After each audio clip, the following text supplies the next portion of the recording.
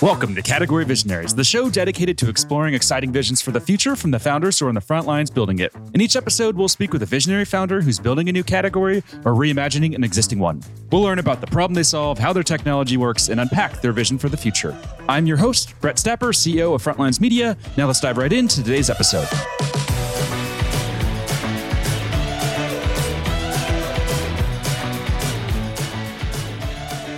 Hey everyone, and thank you for listening. Today I'm speaking with Andrew Scheuermann, CEO of Arch Systems, a machine data and analytics company that's raised $25 million in funding. Andrew, thanks for chatting with me today. Thanks so much for having me, Brett. Excited to be here. Yeah, and I should have asked at the start, do you prefer to do this in English or Chinese? Because I was watching some YouTube videos of you and I see that you're learning Chinese. That's funny. You've done your research. Yeah, English is good. I can get around in Chinese and German a bit, but yeah, definitely English is my language. Nice. What prompted you to want to learn Chinese and how's that going so far? Oh, it's going very well. I really love the language. What prompted me was a number of things. I live in the Bay Area, live in Cupertino. My daughter goes to a Chinese daycare. She speaks Chinese better than I do already.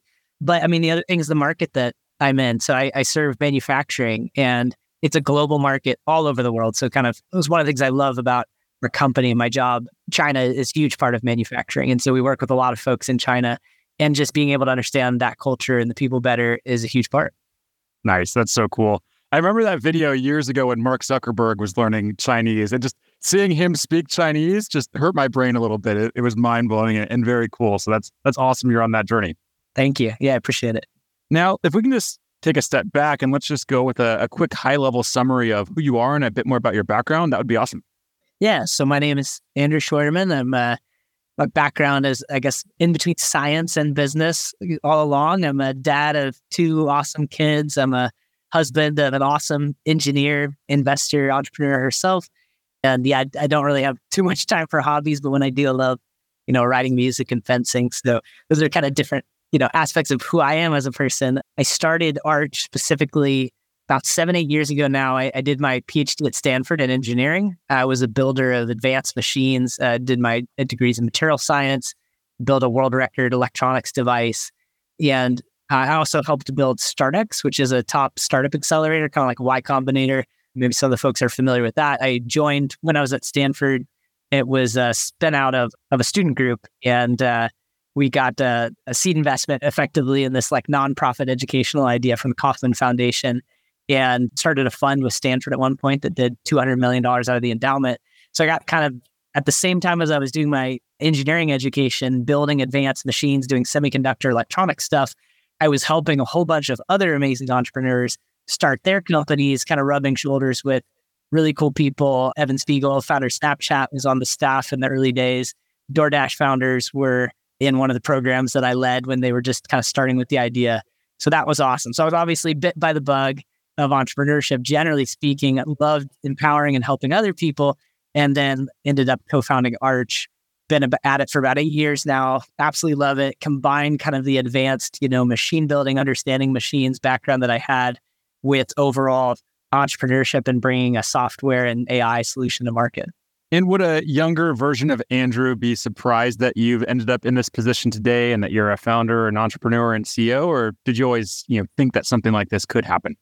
It depends how far you go back. So yeah, if you just go to, start of my master's degree, I was already like, at that point, I was like, that's where I want to be. But if you go to my bachelor's degree, much less if you go back to like high school, middle school, I never thought about anything like this. I grew up with a Navy and then a space program dad. So we kind of moved all over to the different space programs. I lived in Seattle. I was born in Seattle, but I grew up mainly in Alabama, Texas, and Florida at the different like space centers or launch pad sites. And there weren't necessarily that many entrepreneurs or people around me that modeled that. So I was always really interested in engineering and technical subjects.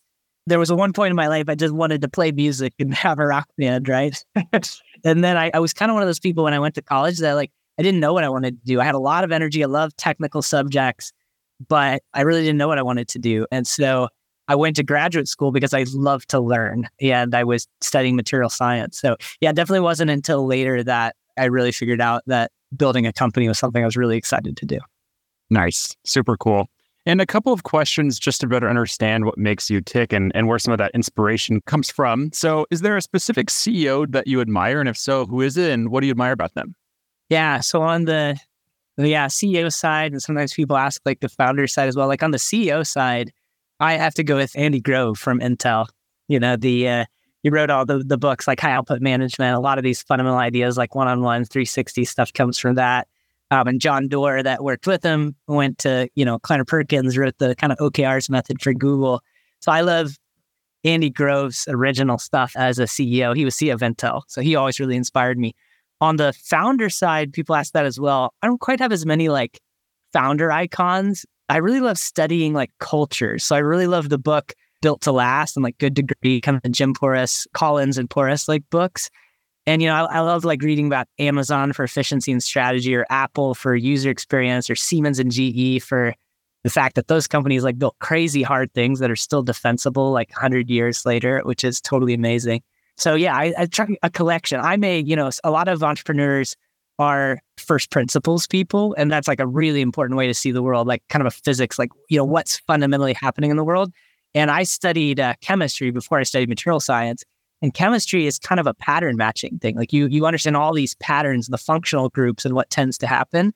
And there is a pattern matching way to understand a lot of the deep. And I studied economics too. So I was a chemistry and economics major. Both are like pattern matching disciplines.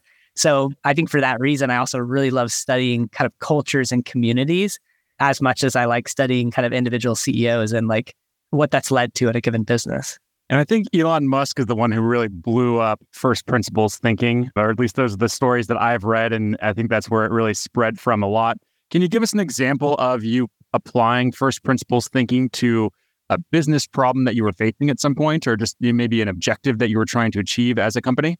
Yeah. And maybe I'll contrast that with like pattern matching thinking, for example. So my co-founder comes from a physics background. I come from a chemistry background. So we actually love talking about like first principles versus pattern matching and the power of both of them and the limitations of both of them. So like a first principles thinking, where have I used that specifically? So we're a company that pulls data out of factory machines to do predictive analytics and understand how to fundamentally improve a factory. There's a lot of things there that follow patterns. All of machine learning is kind of like pattern matching, right? But on the other hand, you're digging into a given machine and you're asking like, what's actually possible? So a lot of times our customers will say, hey, could you predict, XYZ? For a specific example, they'll say, could you predict why this machine is down for, every hour of the day? And, from a first principles perspective, you'll say, well, I understand exactly the data inside this machine and what is or is not possible from any statistical algorithm. Like, do you want to predict why there was a maintenance problem? I can predict maintenance for you based on, all the sensor data. Like there are first principles in the data that should allow me to predict a maintenance problem. But on the other hand, if your machine is down because you ran out of materials or, your team just decided to change the schedule that day and they're not even running, there is no first principles in the data to predict that. That's just like very clear. Like, maybe if you have a scheduling system or if you have a material management system, I could mine that. And it's so funny how that's not intuitive to so many people in the factory. That, AI is this black box. And so they're like, oh, I have no idea what it can do or not do. So they always ask. So anyways, that's not on business strategy, that's on product, but it's a very practical like combination of the product that we build as a pattern matching product. And it's so important to understand the physics of the data to be able to know what kind of results, you will or won't be able to give customers. Super fascinating. Now, can you take me back to the early days? You said, what year did you launch? It was about 8 years ago? That's right. Yep. Take me back to 8 years ago. What were those early conversations like with your co-founder? Oh, man. So one big, arc of our story is that we pivoted a lot, but we had one particular very large pivot. So the very first version of Arch, actually originally called Well Done Technology, but we adopted the name Arch pretty early, was a modular IoT platform. So this was 2015, 2016. It was kind of a year or two after IoT platform generally hit peak hype, but we hadn't quite got that message. We still thought there was a generic like IoT platform to be built across like all the industry across the board. And we had this modular hardware solution. It was kind of competing with like Samsung had a product called Arctic and Relayer, before they pivoted, had these like a blocks product. And so a bunch of these like modular electronics projects. And that ended up not being successful. We pivoted the business to become, a data and analytics company in manufacturing. I could tell that whole story in more detail if we want to go into it. But your question about what was the conversation with the co-founder? So, early on, we were both doing our PhDs at Stanford. I was an experimentalist. He's a theoretician. I guess the funny story about how we got to be working together, we were already really good friends, and we had spent some time living in the basement of a house together. He was prototyping these electronics and other things. I was working at Sternex. And one day he was thinking about ways to expand the business ideas that he was working on with these electronics. And me, with my StartX hat, my kind of helping other companies accelerate and try to get started, I was like, oh, you need another co-founder. You need a business partner to come in and help you take this to market and think about the right way to go. And he was like, yeah, I do. And I was like, I'm really good at helping people find, co-founders and build teams. Maybe I could help you do that. He was like, oh, it'd be awesome. And so we actually engaged first on this journey of me trying to help him find somebody to pursue this particular idea that he had. And yeah, long story short was we had conversation after conversation and kept kind of figuring out that we were each other's like yin and yang. And we weren't just friends. We, in a business partner sense, we were each other's yin and yang. The things that he was worried about, I had an answer for. The things that I was worried about, he had an answer for.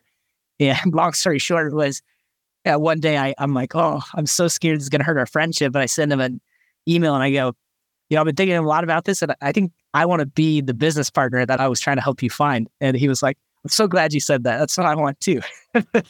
And so we ended up partnering and starting on the journey. Wow, that's super cool. And then do you want to expand on what you mentioned as well there? Yeah. So the first company has its own very cool story. I'll try to tell it quickly and get to kind of the second company. My co-founder, Tim Burke, before I was working with him, he was working with another colleague, Austin McKee, and some others in a nonprofit called Well Done International. And they had a grant from the World Bank to try to monitor wells in Tanzania specifically to begin with. So, think about industrial, think about analytics. Of the many, GEs over here saying, we're going to digitize the jet engine, predict everything that happens so a jet engine never breaks. On the other side of the World Bank's working with my co-founder and these other colleagues saying, what if we could predict when a well is going to break and people aren't going to have drinking water anymore? Could we put a really simple sensor and a cell phone together, make it just as cheap as possible and solve this like really important problem? One of the UN Sustainable Development Goals, sustainable water for all. So really awesome mission. They're working on that. And out of the side of that springs this idea started by Tim Burke and Austin McKee that could we have a company that generally sold sensors and got data from machines? It was kind of an early form of this, but the focus was on the modular electronics and the building blocks. So that's when the story that I just told you happens when I meet Tim and we start working together on this project. And it quickly evolved from wells in, a rural setting to wells in California and trying to monitor irrigation systems. And then that evolved to, power plants and all kinds of different things. The unifying footprint initially was these modular electronics. So we were actually a hardware developer company. It was like you can make different building blocks of hardware and we have APIs. You, our customers, you're going to be the developers that are going to use our data and build, different sort of AI apps. And that, seems like it's going to work amazingly well for OpenAI with their LLM models. It did not work at all for us with this idea of hardware to kind of data mine for you and you would build something on top. And the reason it didn't work was because our customers were largely, you wanted to sell to large enterprise. And all of them would say, I want to build my own AI models. I want to build my own AI models. But they didn't necessarily have the capacity. They didn't have the team. Talent is so hard to come by. So they were all telling us, you're doing the right thing. I need data out of my machines and I want to build all the cool stuff with that data. But none of them really succeeded in doing that. And they didn't even have the software developers hired and they weren't hiring them. So it took us a while to figure out why that wasn't working because your customers telling you, yes, you're doing the right thing. But we're stuck in industrial. Everybody talks about POC hell, proof of concept hell, where your big customer that is hard to understand tells you you're doing something good and you're just stuck in pilot mode and you can totally die. And we would have died there. We had really not that much revenue. It was pilot revenue. At the end of all this, I think we got to 300, 350K, not bad for pilot revenue, but nothing significant. And none of that was good revenue. It was all pilot revenue, right? And so we totally would have died on the vine at that point, except that all of these enterprise customers were saying, the end problem we're trying to solve, we're trying to get the data out of these machines, do analytics, and then optimize X, right? And X was different if this was a factory or it was an irrigation system or it was a power plant. But that thing that they were trying to optimize, X, it was really valuable to improve it. And so it was clear to us that you could build companies here. It was just that the original kind of version of the go-to-market was just totally different work, and we needed to verticalize. So that is the big pivot that we made. We picked manufacturing of all the different things that we could have picked, and then we got hyper-focused. So inside of manufacturing, we picked forever only discrete manufacturing. So today, Arch Systems is a data and analytics company that improves discrete manufacturing. And within discrete, we focused on the high-tech end of it, electronics products, electronics assembly. And when we finally got that focused on a vertical specific solution, we built the whole thing, right? We built the analytics and the intelligence, and we were able to start providing awesome optimizations inside of our customers. We made a really key partnership with, if any entrepreneurs out there want to reach out to me, I've told this story many times. We've done some really big strategic partnerships. So we worked early on with a Flex, which Flex, Jabil, Foxconn are kind of known as some of the biggest manufacturers in the world. All the large electronics manufacturers are critical customers and partners for ours. In particular, we worked with Flex early on. We almost did free work for them for a long time, and they essentially gave us access to all of their factories worldwide. Really kind of incredible deal for both sides. Both took a really big risk on each other. And with all of those factories and all of that data, we were able to build a really incredible offering that was optimizing the efficiency of the factories. So I'll pause there, but that was kind of the first story. Hardware failed, pivoted into a vertical specific approach. And then that was about 2020, early 2020, when I think it took 3 years, a little more than 3 years, of that first kind of business restarted. And now it's been a little more than 3 years since that pivot. And we've made incredible traction since then. We're connected to close to 10,000 machines and 100 plus factories, 15 countries, working with a lot of the biggest names out there with a product that now delivers a lot of ROI to factories. This show is brought to you by Frontlines Media, a podcast production studio that helps B2B founders launch, manage, and grow their own podcast. Now, if you're a founder, you may be thinking, I don't have time to host a podcast. I've got a company to build. Well, that's exactly what we built our service to do. You show up and host, and we handle literally everything else. To set up a call to discuss launching your own podcast, visit frontlines.io/podcast. Now, back to today's episode. And I'd love to zoom in on that decision of going all in on manufacturing and making that your niche, because I think all the founders listening in and all the founders out there, I think everyone generally knows that, you win when you can pick a niche and really serve a persona and add as much value as possible to that persona and then move on. But I think when you have a company in the early stages, it's really scary to make that call and make that decision of this is who we're going to serve. So what was that like for you, and how did you make that decision, and what was going on inside your head? Did you have those feelings of being a little bit worried of, is this the right niche? Is this the wrong niche? Or what was going on there behind the scenes of that decision? Yeah. I mean, it's so difficult, and some companies are luckier than us and some are less lucky for sure, right? Sometimes everybody has to make these focusing points in their company's life or they don't succeed. I could have imagined a company like ours that was like, hey, we should be a manufacturing analytics company. And that was generally a good thing to be. But they built the wrong kind of analytics first, right? Or they made a hypothesis that analytics A will create value, but it didn't. But then, okay, let's try B, C, or D. In our case, we pivoted the market, the product, the positioning from horizontal developer to vertical analytics. We pivoted almost every single piece of it. How were we able to do that? So we were, much more unlucky than people that start their business, right next to a great product market fit, but, far luckier than people that don't start anywhere near a really valuable signal, or they're kind of unable to make a pivot and not get to something that is extraordinarily valuable like we've been able to do. Yet I think the way we were able to do it and make the decision was just that we were keyed in on the value proposition. from the beginning. We were really listening to our customers. We were, like Steve Blank says, we were getting outside of the building from day one. Like we were going literally into the fields, putting our boots on when it was agriculture. We were going into the power plants. We were going into the factories. And so in the earlier phase, when we were trying to be a developer platform, we were not just sitting back and saying, use the technology. We were going into the field with the enterprises, software developers that they did have, and trying to help them get their own things built, on our platform. And then we ended up knowing the true value of the end customer, as well or better than they did. So when we realized that, our customers weren't going to be able to build their own system, we knew what to do, right? We already kind of understood, why is the efficiency of the factory low? How could you analyze it? How could you give someone a dashboard, an alert that helps them improve the shit? So it wasn't like this kind of crazy jump where we shut down the company. It doesn't even make sense, right? And so we followed the value again. And then how do we decide on manufacturing and electronics versus the others? Combination of two things. The part that was systematic was we did study kind of the market sizes across the board. Manufacturing was one of the absolute biggest markets.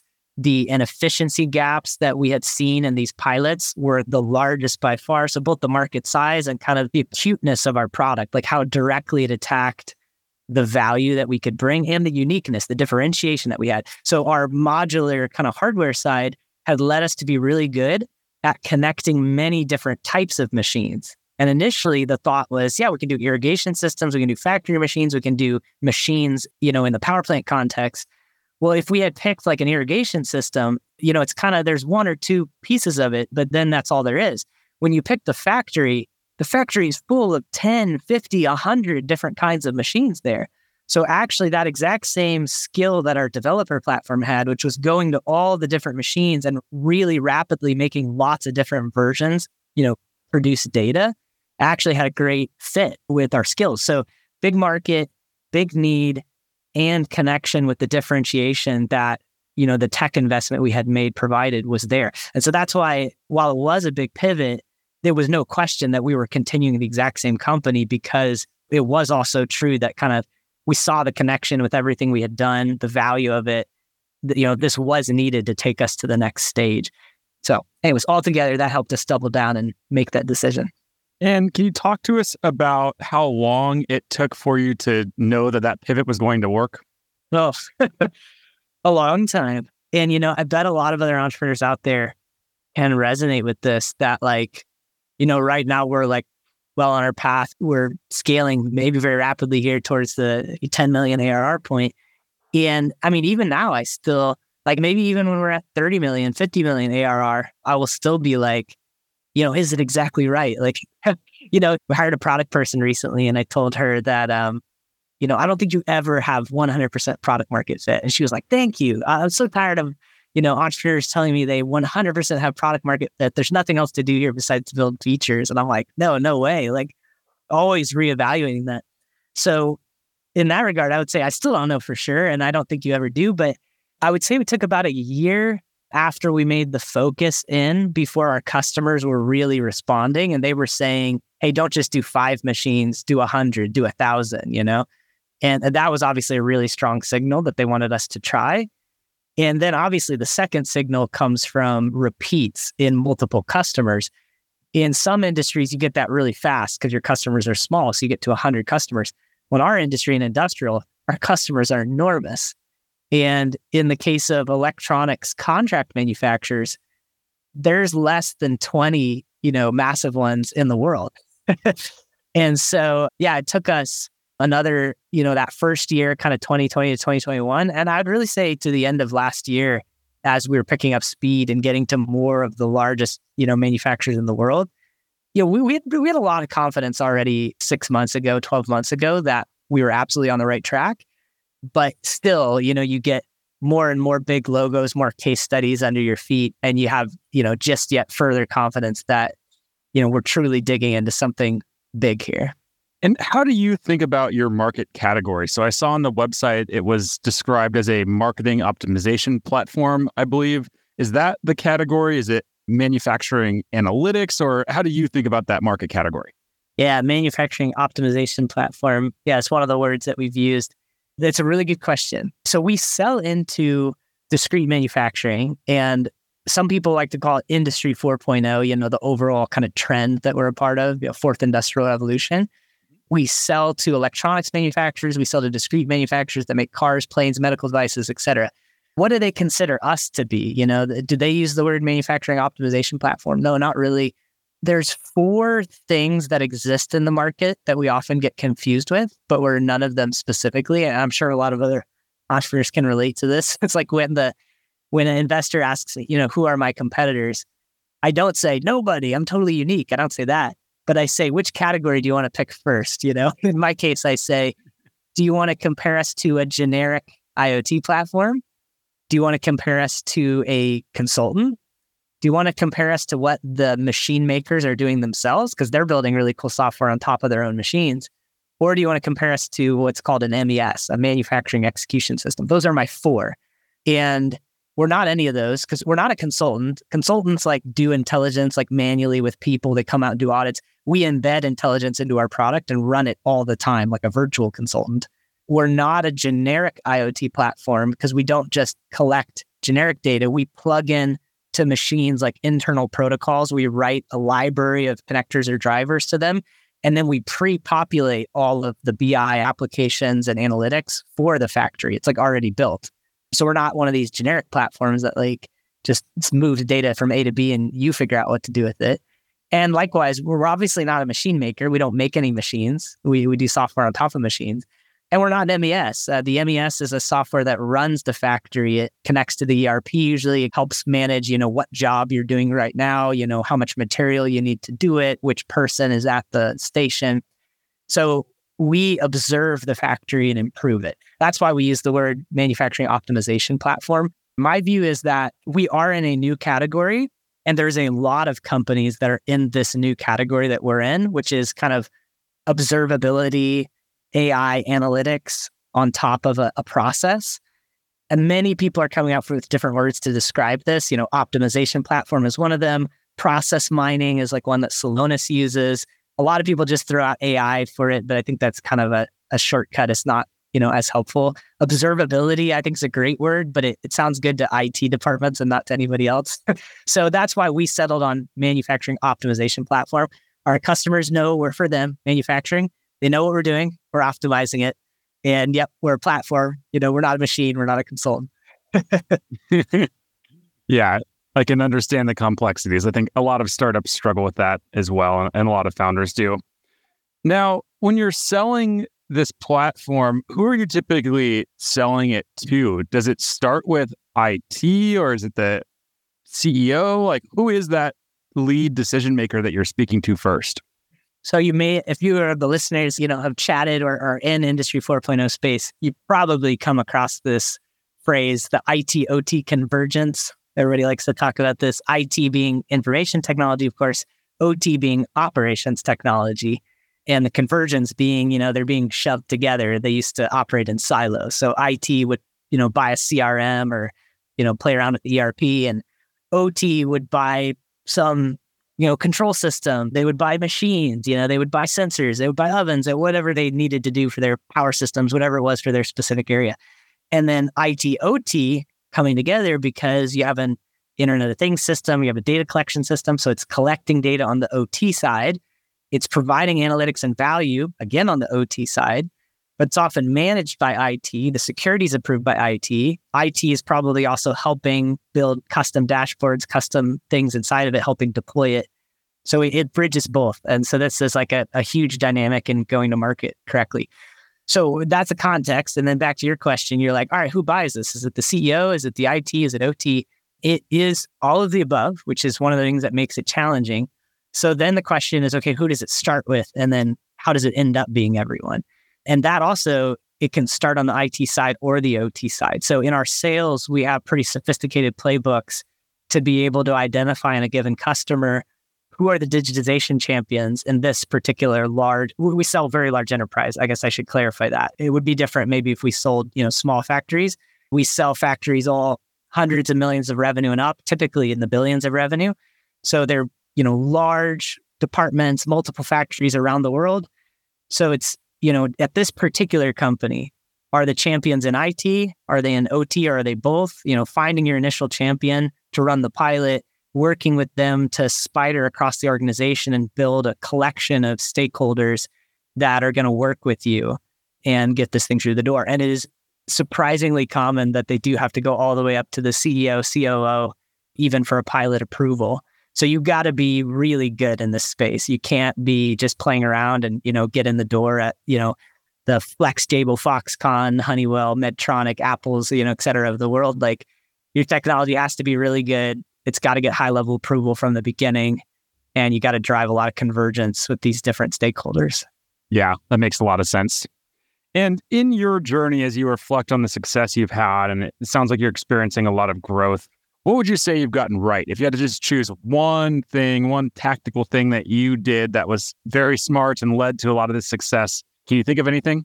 I would give a different answer if it was like focusing on the last year or the last 2 years. But since we've been focusing on the entire, 8-year journey, I talked about how we've done some strategic partnerships and we were willing to, work for a long period of time with a customer to get things right. In our case, we wanted to go to market in enterprise. And so we structured some deals that were pretty innovative, pretty different, pretty risky, but, caused us to not, be able to put revenue numbers on the board for a while, but succeed in getting to like a ton of factories and having access to a ton of data and expertise that most companies were not able to do. And I guess, if I'm going to use that phrase, first principles thinking here, the first principles of it was that we had measured the utilization, the efficiency of these factories, and we knew how low it was. So we knew that if we could build the right analytics tools, we could create massive value. And if you create massive value in industrial, everybody buys it because they need that value. It's not a question anymore. It's like you've shown it, you've proven it. And so I think the thing that we did really right is we didn't build vaporware. We didn't go out and try to sell vaporware. We hacked this pilot hell that everybody talks about. We went into the most ultimate pilot hell you've ever seen with some key customers. But by doing so, got access to all their data. We got enough funding to kind of last us through that period. And we built a hell of a product that works at the enterprise scale, is secure, and creates a ton of value. And now we have this just really powerful story that we're bringing out. And now we're being able to fine tune that pilot speed and like tighten it tighter and tighter and get through pilot faster on top of a product that is just a lot more proven than we would have had otherwise. How long are you spending in, what'd you call it, pilot hell? How long are you spending on average there? Well, that ultimate pilot hell was like literally like a 3-year period. So that's why I said it was like the longest pilot ever. We went into ultimate pilot hell, so to speak. Just recently, we got through pilot with 2 multi-billion manufacturers into recurring revenue deals in 4 months. And our goal is to get that to 2 to 3. But yeah, we went from 3 years to about 8 months on average as we were starting to sell the motion. The most recent ones were about 4 months. So that's just a dramatic acceleration. And these are large deals. So, 4 months for the size of deal that we have is a very good time. Wow, that's amazing. Now, last question here, since we are getting close to being up on time. Let's zoom out 3 to 5 years from today. What's that big picture vision for the company? There's kind of 2 dimensions of the future of Arch. One is adding what we call cores to our platform.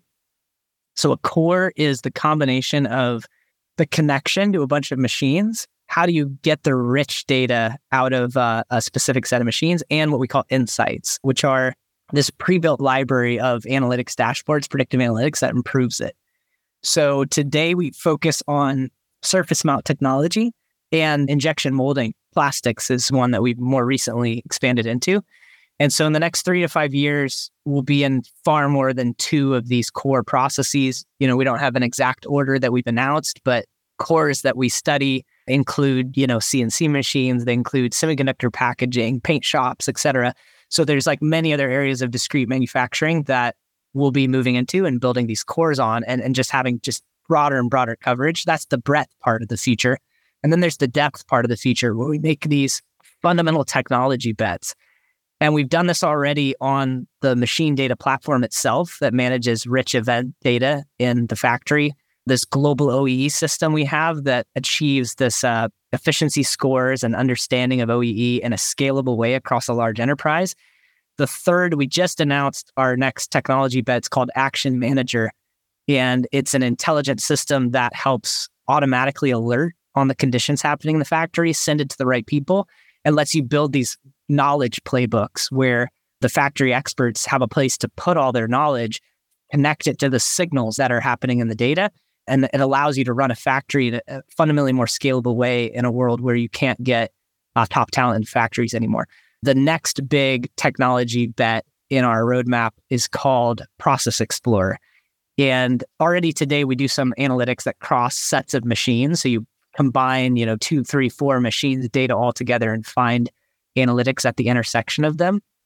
But there's a grander picture of this, which relates to this concept of the digital thread, where a given product is built. I mean, think about a car, think about an airplane. How many different pieces have to come together? Thousands in some cases. And each one of those is built in a given factory on a given set of 3, 5, 10 machines. And so you can imagine the threading together of data, just massive kind of organization. But how valuable could it be if eventually you could say whether a given airplane is having a problem, kind of the GE jet engine thing, but the whole airplane, like where does it go back to in the factory? So our next big technology bet's called Process Explorer. And, we haven't announced all the details of it, but this is where we create some of the fundamentals for this digital threading across sets of machines and factories as you're building up larger things, not just like an individual circuit board or piece of plastic. Well, that's smart, Andrew. Now you left us wanting more, so we're going to have to bring you on for round 2 to talk about that when it rolls out. That sounds great. I appreciate it, Brett. Awesome. Andrew, thank you so much for taking the time to share your story, talk about some of the lessons that you've learned along the way, and really just share what you're building. This has been super fascinating. I really enjoyed the conversation, and I learned a lot, and I'm sure our listeners did too. So thanks so much for taking the time. Thanks for having me. Take care. All right, keep in touch. This episode of Category Visionaries is brought to you by Frontlines Media, Silicon Valley's leading podcast production studio. If you're a B2B founder looking for help launching and growing your own podcast, visit frontlines.io/podcast. And for the latest episode, search for Category Visionaries on your podcast platform of choice. Thanks for listening, and we'll catch you on the next episode.